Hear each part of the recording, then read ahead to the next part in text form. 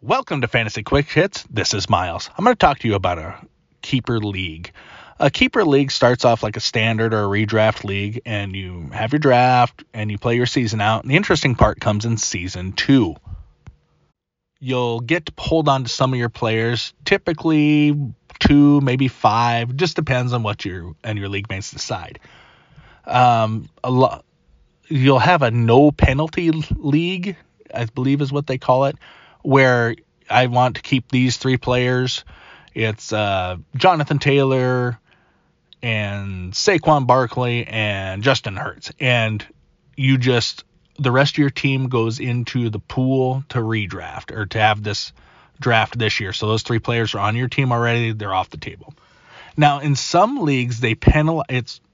It's not a penalty, but say you took from that same thing, you took Jalen Hurts in the 10th round. Now he's going in like 2nd or 3rd. To have Jalen Hurts, who is a top 3 quarterback, for a 10th round pick, that's 10th round is you're throwing darts, and you get guaranteed production in the 10th round. You take that. It's just a strategy thing, and there might be other players on your team. That was just a hypothetical.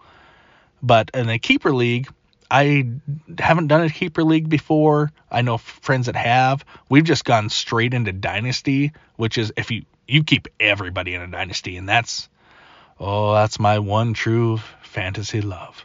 But I think I'll talk about that next time. For anybody out there that's a deep thinker, I wonder if a pig loses its voice, is it disgruntled? That's been Fantasy Quick Hits with Miles.